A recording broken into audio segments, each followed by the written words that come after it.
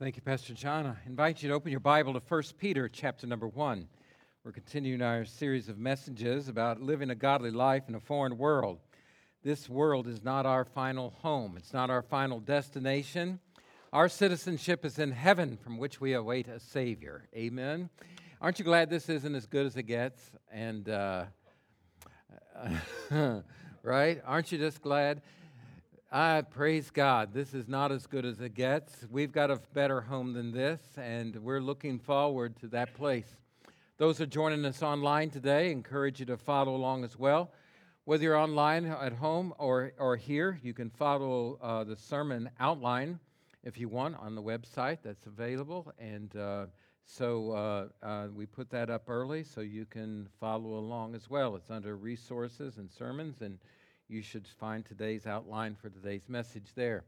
We are so glad and thankful to God for you and for your being here today. Now, God has a word for all of us. Do you believe that? He does. Look with me to 1 Peter. Now, in chapter number 1, as we looked at last week, he said, like the Holy One who called you, you be holy in all of your conduct. Because it is written, you shall be holy because I am holy. He said, listen, like the Holy One who called you. He called you into this salvation. He called you into this grace. And he said, so in all of your behavior, your manner of life, live a life that is holy and pleasing to God. And you are to be holy because He is holy. We talked about the holiness of God last week. Now this week, we're talking about living this out, and beginning with verse number 17. So how now shall I live my life? There are two things that are going to be the posts that we're going to drill down on in the remaining part of this chapter. First of all, he says in verse number 17, conduct yourselves in fear during the time of your stay upon the earth. So we are to fear the Lord alone. And then the second thing that he says in the way we should conduct our lives is that we are to fervently love one another from the heart. So let's look at the text for today. And if you address as the Father, the one who impartially judges according to each man's work, conduct yourselves in fear during the time of your stay upon earth, knowing that you were not redeemed with perishable things like silver or gold from your futile way of life, inherited from your forefathers, but with precious blood, as a lamb unblemished and spotless, the blood of Christ. For He was foreknown before the foundation of the world, but has appeared in these last times for the sake of you, who through Him are believers in God, who raised Him from the dead and gave Him glory, so that your faith and hope are in God. Since you have, in obedience to the truth, purified your souls for sincere love of the brethren, fervently love one another from the heart. For you've been born again, not of seed that is perishable, but imperishable. That is, through the living and abiding Word of God. For all flesh is like grass, and all its glory like the flower of grass. The grass withers and the flower falls off, but the word of the Lord abides forever. And this is the word which was preached to you. Amen. Today, we want to talk about how now shall we live. And in this passage of Scripture, he says, first of all, fear the Lord alone. In verse number 17, it's an interesting thing. He says, conduct yourselves, live your life in fear during your time on stay on the earth. What does he mean by live your life in fear? I thought we're not supposed to live in fear. No, we're not to live in fear of man. Don't live in fear of circumstances, but we are to live in fear of the Lord God Almighty. Amen? We're to reverence Him. We're to have holy awe about God Himself. We're to respect Him. There's only one that is worthy of worship, and we are to worship him and him alone. Amen? We bow our lives before him and we worship him. Fearing the Lord is a great Old Testament idea and a New Testament idea as well. And it's often, that phrase is often found, the fear of God, the fear of the Lord. And that is a respect and a reverence toward him. In the book of Judges, an interesting story about a man by the name of Manoah and his wife. She is barren and can't have any children, and an angel of the Lord appears to her. She doesn't even know it is an angel of the Lord. And he tells her that she is going to have a child, have a son. Her heart is broken for a son. And he says, but you are to sanctify yourself. You're not to drink of any wine. And you are to keep an oath and a covenant with me. And this boy that you will have a Nazirite vow on his life, on how he will live his life. She tells her husband about this encounter with this man of God. And he said, I would like to meet him. How come you saw him and I didn't see him? If you see him again, I want to meet this man of God, this messenger, this angel from the Lord. And so she is out in the field, and he appears to her a second time and tells her these promises again. And she says, stay here. My husband wants to meet you. She runs and finds him, brings him to the man of God, to this angel, this messenger of the Lord. And he begins to tell them that you're going to have a child. He said, how do we raise this child? He said, I've already told the woman this. And he said, well, we want to fix you something to eat, some barbecue. And he said, I don't want anything to eat. But he builds an altar and he starts a sacrifice. As the flames from the sacrifice go up into heaven, before he looks at him, he says, tell me your name. He said, I can't tell you my name because my name is so huge, it's incomprehensible to you. And this messenger from God ascends through the flames right back up into heaven. And you know what Manoah said to his wife? He turned and looked at her and he said, we are going to die because we've seen God. God said to Moses, who desperately wanted the Lord to be intimate with them and walk with them through the wilderness to the promised land. On the second time he goes to Mount Sinai to receive the law, he's praying and praying, God, don't leave us, don't forsake us, don't wipe us off the planet for our sin. God, we want you with us.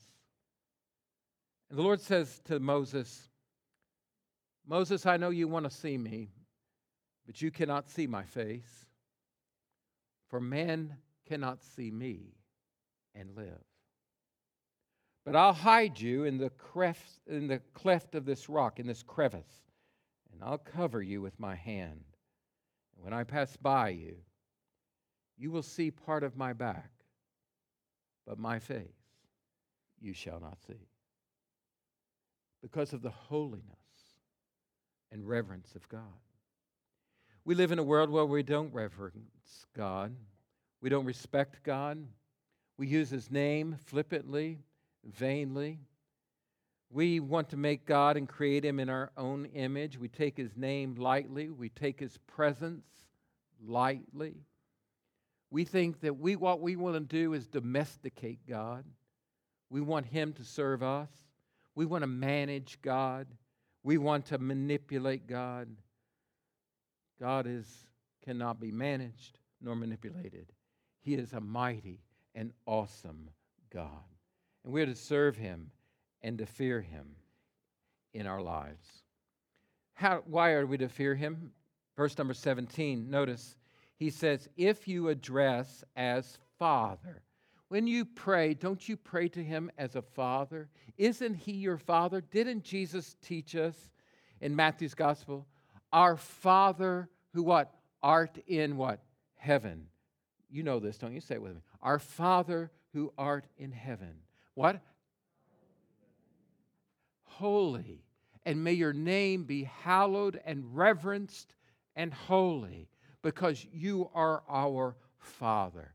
In 2 Corinthians chapter 5, verse 8, Paul's reminding us that death is not the end. He said to be absent from the body is to be where? Present at home with the Lord. Why does he say at home? Because he is our Father, and we are his children. And his Spirit dwells in us, saying, Abba, Daddy, Father. And we reverence him because he's our Father. That's why we have as our ambition, whether we're absent or home with him, to be pleasing unto him. The driving force in my life is to please my Father.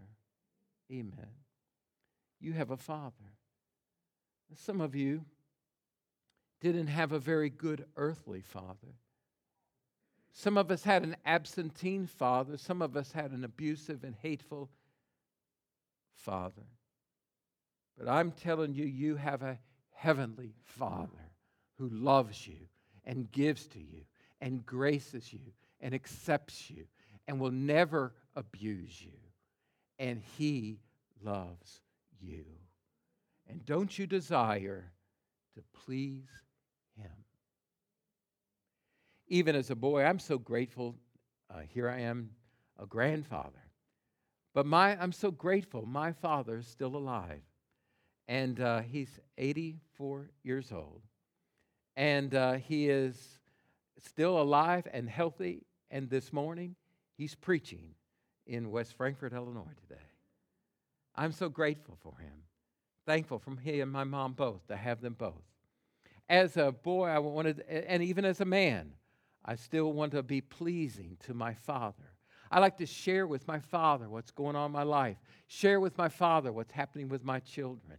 As a boy, when I used to play baseball or sports, if I could drown out everybody else's voice in the stands, but not my dad's, as he would shout things at me. Sometimes good things when I played well, and sometimes he was exhorting me to do better. And so that was, but I could hear his voice as he spoke to me. I remember one particular football game, I was having a pretty good night. And so we were playing, we were in Effingham playing. And I was able to, as an outside linebacker, able to tackle the quarterback and behind in the end zone for a safety and 2 points. And so then later in the game, we had them backed up to the 20-yard line, and they were trying to pitch a lateral, and I was able to tip that lateral, and it was bouncing along the grass. And with lightning speed that I have, I ran into the end zone and barely made it before they tackled me and scored a touchdown. And so I was just thrilled, but my coach was thrilled, the team was thrilled. It was fun. It was a part of that team, but most importantly, just my dad saying, hey, man, great game. And it pleased him. But more importantly than that, I have a heavenly Father. And when this world is done, I want him to say, well done, good and faithful servant. You've pleased me in how you lived your life. But he's not only my Father, he's my judge. Notice what he says in verse number 17, the one who impartially judges according, what does it say, verse 17? To each man's work. Did you know that you're going to give an account of your life before holy God? And shouldn't that give you pause? And shouldn't that make you reverence him? You're going to stand before holy God and give an account of your life. In the book of 2 Corinthians, chapter number 5, look with me in verse number 10. We must all appear before the judgment seat of Christ, that each one may be recompensed for his deeds in his body, according to what he's done, whether good or bad. Did you know you will stand before God and give an account of how you've lived your life? The next verse says, therefore, knowing the what? Fear of the Lord. That reverence toward him, because you will give an account of your life to holy God and how you've lived your life. Now listen, all of your sins were judged in Christ on the cross at Calvary. He paid for your sins in full. but you will give an account of your life. And just because you've professed and said with your mouth that you have trusted Jesus, that doesn't mean that your life really proves that you've trusted Jesus. There will be an accounting of your life. Your words reveal your heart. Your actions reveal your heart. In Matthew's Gospel, chapter number 12, Jesus had this to say about a good tree bears good fruit and a bad tree bears bad fruit. He said a good tree can't bear bad fruit, or a bad tree produce good fruit. And he said you'll know them by the fruit that they have in their life. He brings criticism to these religious leaders. In verse number 33, he says, or actually, look in verse 35, a good man out of his good treasure brings forth what is good, and the evil man out of evil treasure brings forth what's evil. But I say to you, listen, every careless, useless word that men shall speak, they'll render an account for it the day of judgment. Did you know all the words that you have spoken, well, you'll have to give an account to God for it? Does that cause anybody to be some pause in your life? Listen to what he says. For by your words you shall be justified, and by your words you shall be condemned. Why? Because out of the abundance of the heart, the mouth speaks. What's in your heart comes out of your mouth and how you live your life. Listen, it's not everybody that says, Lord, Lord, that enters the kingdom of heaven, but he that does the will of my Father who's in heaven. Jesus said, many will say to me in that day, Lord, did we not prophesy in your name, preach? Lord, in your name, didn't we not cast out demons? In your name, did we not work miracles? And he says, depart from me, I never knew you, you who practice lawlessness. Listen, you can walk down the aisle, and that doesn't mean you're going to heaven. You can fill out a card, that doesn't mean you're going to heaven. You can pray a prayer at the back of a tract, that doesn't mean you're going to heaven. You can be dunked in the baptistry, that doesn't mean that you're going to heaven. It means that you have a living relationship with Jesus Christ as the Lord and Master of your life, and you've been born again, changed by His Spirit, which shows itself in the way you live, the way you walk, the way you talk, how you value. That is the evidence of this faith that's in you. You're not saved by works. You're saved by His work. But when you're saved, He works in you, and His life is changing yours. Amen? Amen. This is God's work in you. But not only should I reverence Him because He's my Father and He's my judge, and I will give an account of my life, I should reverence Him out of pure, sheer gratitude for the sacrifice that He paid for me.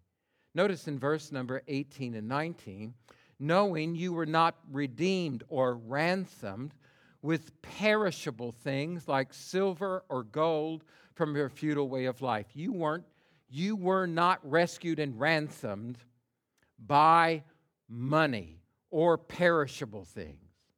But with what? Verse 19. The precious blood. How precious? As a lamb unblemished, spotless. What lamb? The blood of Christ. My friends, you were saved by the precious blood of Jesus Christ, the Son of God. This is a picture he's hearkening back here, Peter, to Passover. And Passover was the last and final plague in Egypt when the children of Israel were held in slavery. And remember how Pharaoh had hardened his heart, and God had hardened Pharaoh's heart. He was going to show His glory and release His children. And He said, this is what I want you to do. I want you to get a lamb, and this lamb has to be spotless, without blemish. Don't call one of the sickly ones out of the herd. No, you get the very best and finest of the lambs, without spot or blemish. And you are then to kill it and capture the blood and take hyssop and paint it over the doorpost. And you and your family then roast that lamb. Bring your family with you around the table. And you are to eat the lamb. And then you will celebrate Passover with me. You're to eat bread without leaven. You're to have your feet shod with your sandals, and you're to have your staff in your hand. And you are going to get ready, because with a mighty and powerful arm, I'm going to lead you out.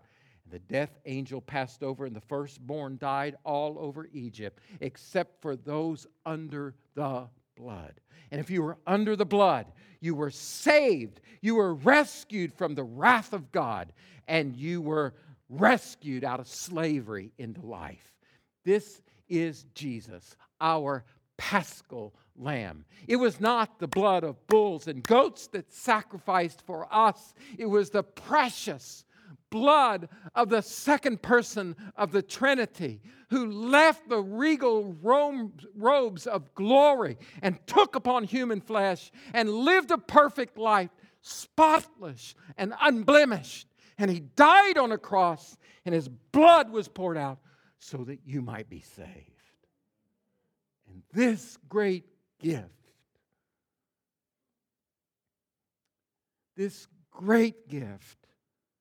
has ramifications about how you should live your life. He alone is worthy of our worship because of the redemption that he has provided for us. In the book of Revelation, in the throne room, there's a great scene there where there's no one who's worthy to open the book that's written on both sides and sealed with 7 seals. John, he sees that scene in heaven and says, who is worthy? But there's nobody found in heaven, nobody found on earth, nobody found under the earth that was worthy to break the seals and open the book. And John, in that revelation, in that vision of that, he begins to weep and to cry. But one of the elders said to me, stop weeping. Behold, the Lion that's from the tribe of Judah, the root of David, has overcome to open the book and its 7 seals. And I saw a lamb standing as if slain, with 7 horns and 7 eyes, which are the 7 spirits of God sent out into all the earth. And the elders fall down before the Lamb, and they're singing a new song. In verse number 9, worthy are you to take the book and break its seals, for thou wast slain and didst purchase for God with thy blood men from every tribe and tongue and people and nation. And you've made a kingdom and priests to our God, and they will reign on the earth. Hallelujah. We've been saved by precious blood, and he alone is worthy of our worship and praise. You've been bought with a price, Paul said. Therefore, glorify God in your body. Amen. Amen. The greatest sacrifice ever given was for you. Steven Spielberg is such an unbelievable teller of stories through movies. And one of his great films, which is now many years old, but it's a film about World War II called Saving Private Ryan. How many of y'all ever seen that movie? It's gory in many ways. War is not beautiful. The mission of this troop, this small company, is to go and rescue a young man who's named Ryan, Private Ryan, because his brothers were in the war as well, and they had been killed, and they did not want a mother grieved of her only living son. And so they're on mission to find Private Ryan. It means a great cost to them, many battles they're engaged in, and some lose their lives. When Ryan is finally found, Captain Miller himself is mortally wounded, dying. And he looks at Ryan as he's dying. And one of the last words in his mouth, Captain Miller looks at him, and he said, Ryan, earn this. Earn this. And he dies. The last scene in the movie is now an old man, a senior adult, Private Ryan, standing in Normandy at the foot of a grave marker. And it's Captain Miller. And he's weeping. And his wife walks up next to him. And he looks at her and he says, tell me that I'm a good man. My friends,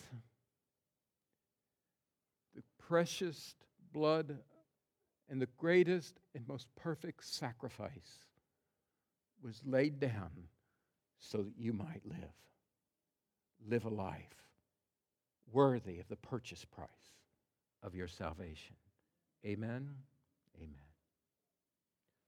But finally, we should reverence him because of the greatness of the one who saved you.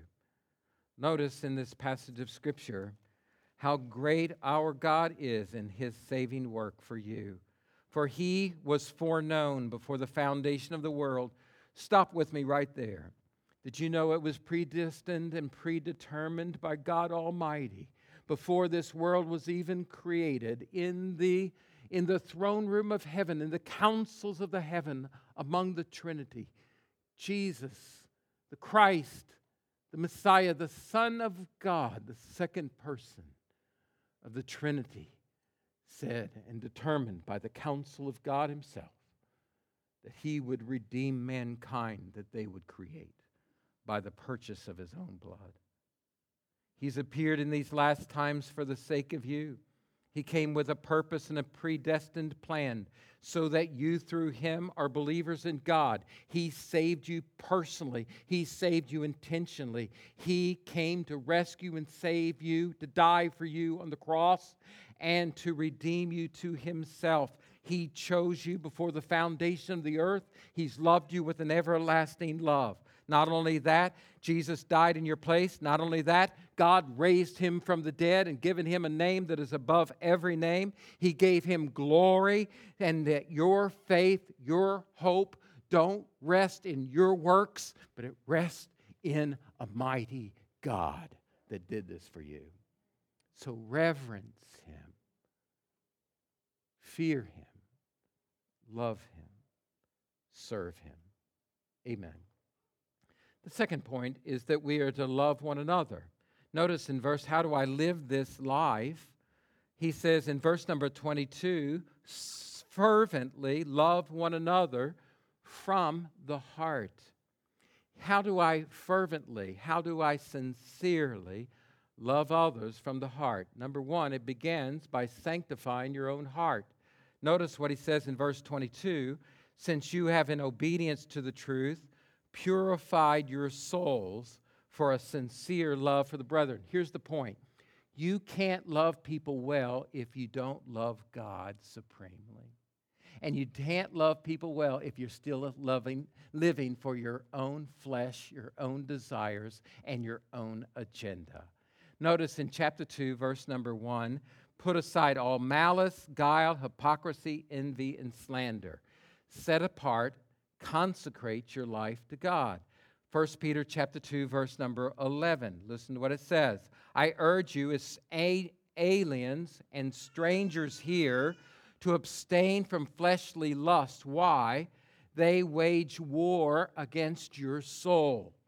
You're in warfare. You've got to consecrate yourself to God. And when you do that, then you can love. Keep your behavior excellent among the Gentiles. How do I do that? By loving God supremely. Chapter 3, verse number 15. Listen to what the Scripture says. Sanctify, set apart, consecrate Christ as Lord, where? In your hearts. Always being ready to make a defense to everyone who asks you to give an account for the hope that's in you. Yet with gentleness and reverence. Keep a good conscience. And the things that they slander you, as that they revile you, they make fun of you, they might in the end be put to shame because of your life. And Paul said that's exactly what the Corinthians, said to the Corinthians, that's what the Macedonians did. They first gave themselves to the Lord, then to us. So if you're going to, this is the way we live the Christian life. You don't live your life for yourself or you'll never love other people. But Jesus said, if any man wants to come after me, let him deny himself, don't live for self, take up his own cross, find redemptive ministry, give, love others, and follow me. Amen. Does anybody have a hard time loving people? Sure we do. It's because of this warfare in our own heart. It's hard for me to love other people when I'm all about loving me. Right? So I have this heart problem. And so I need heart surgery. Am I the only one in here that needs heart surgery? I don't think so. And that's this cleansing, this cutting away of sin in my own life. And that's why we're always fighting for my own rights. You know what? I have never seen so much anger as in our culture right now. Do y'all agree with me? It's just right here. It's bubbling, isn't it? It's just right under the surface. We're just angry. We're angry about all kinds of stuff. We're angry about COVID. We're angry about the government. We're angry about Pritzker. We're angry the governor. We're angry about laws. We're angry about masks. We're angry. We're just angry. And we're angry about politics. And we're angry about the president. We're just angry. And it just bubbles up. And we're angry about social unrest. And we're angry about lawlessness. And we're just angry. It just boils over. Problem is in our life, it's hard for me to love other people. I'm always fighting for me. And some people are hard to love. I get it. The other day I was going to Target. And I was kind of, I'm not always just aware. I'm thinking about a million things. And I pulled into a parking spot. Apparently, there was this woman going to park in that spot, and I pulled in front of her. Well, I got on my truck just kind of clueless. I'm walking there. I didn't do it intentionally. She was a little bitty woman, but man, she used some language I hadn't heard in a long time. And she called me new names for a pastor I hadn't been called in a long time. And I said, whoa. And I tell you, if she didn't have a mask on, I'd have been spit all over, I'm telling you. I said, I'll be more than glad to back this thing out and let you get in here. But no, she rolled up her window and spit off.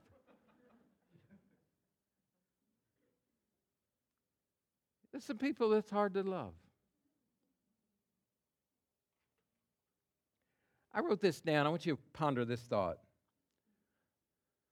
This would be good for wedding counseling, by the way. Loving you is going to be the death of me.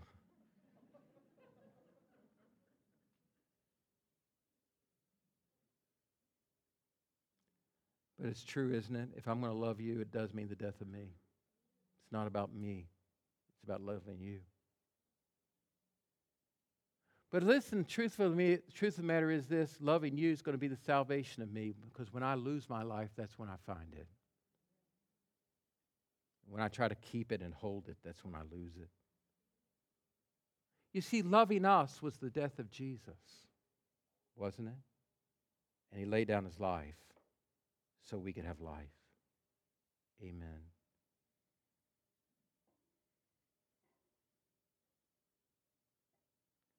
Not only that, you've been born again through the living and abiding Word of God.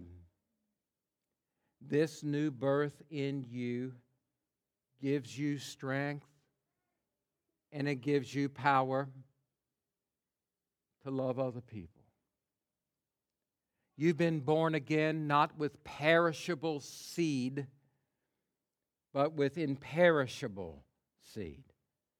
It's through the living and abiding and enduring Word of God. The Word of God is living and active and sharper than any two-edged sword. God's family is born of the perfect imperishable seed, flawless seed, powerful seed. How can a young man keep his way pure? By keeping it according to thy word. John 15:3 says, you're already clean because of the word I've spoken to you.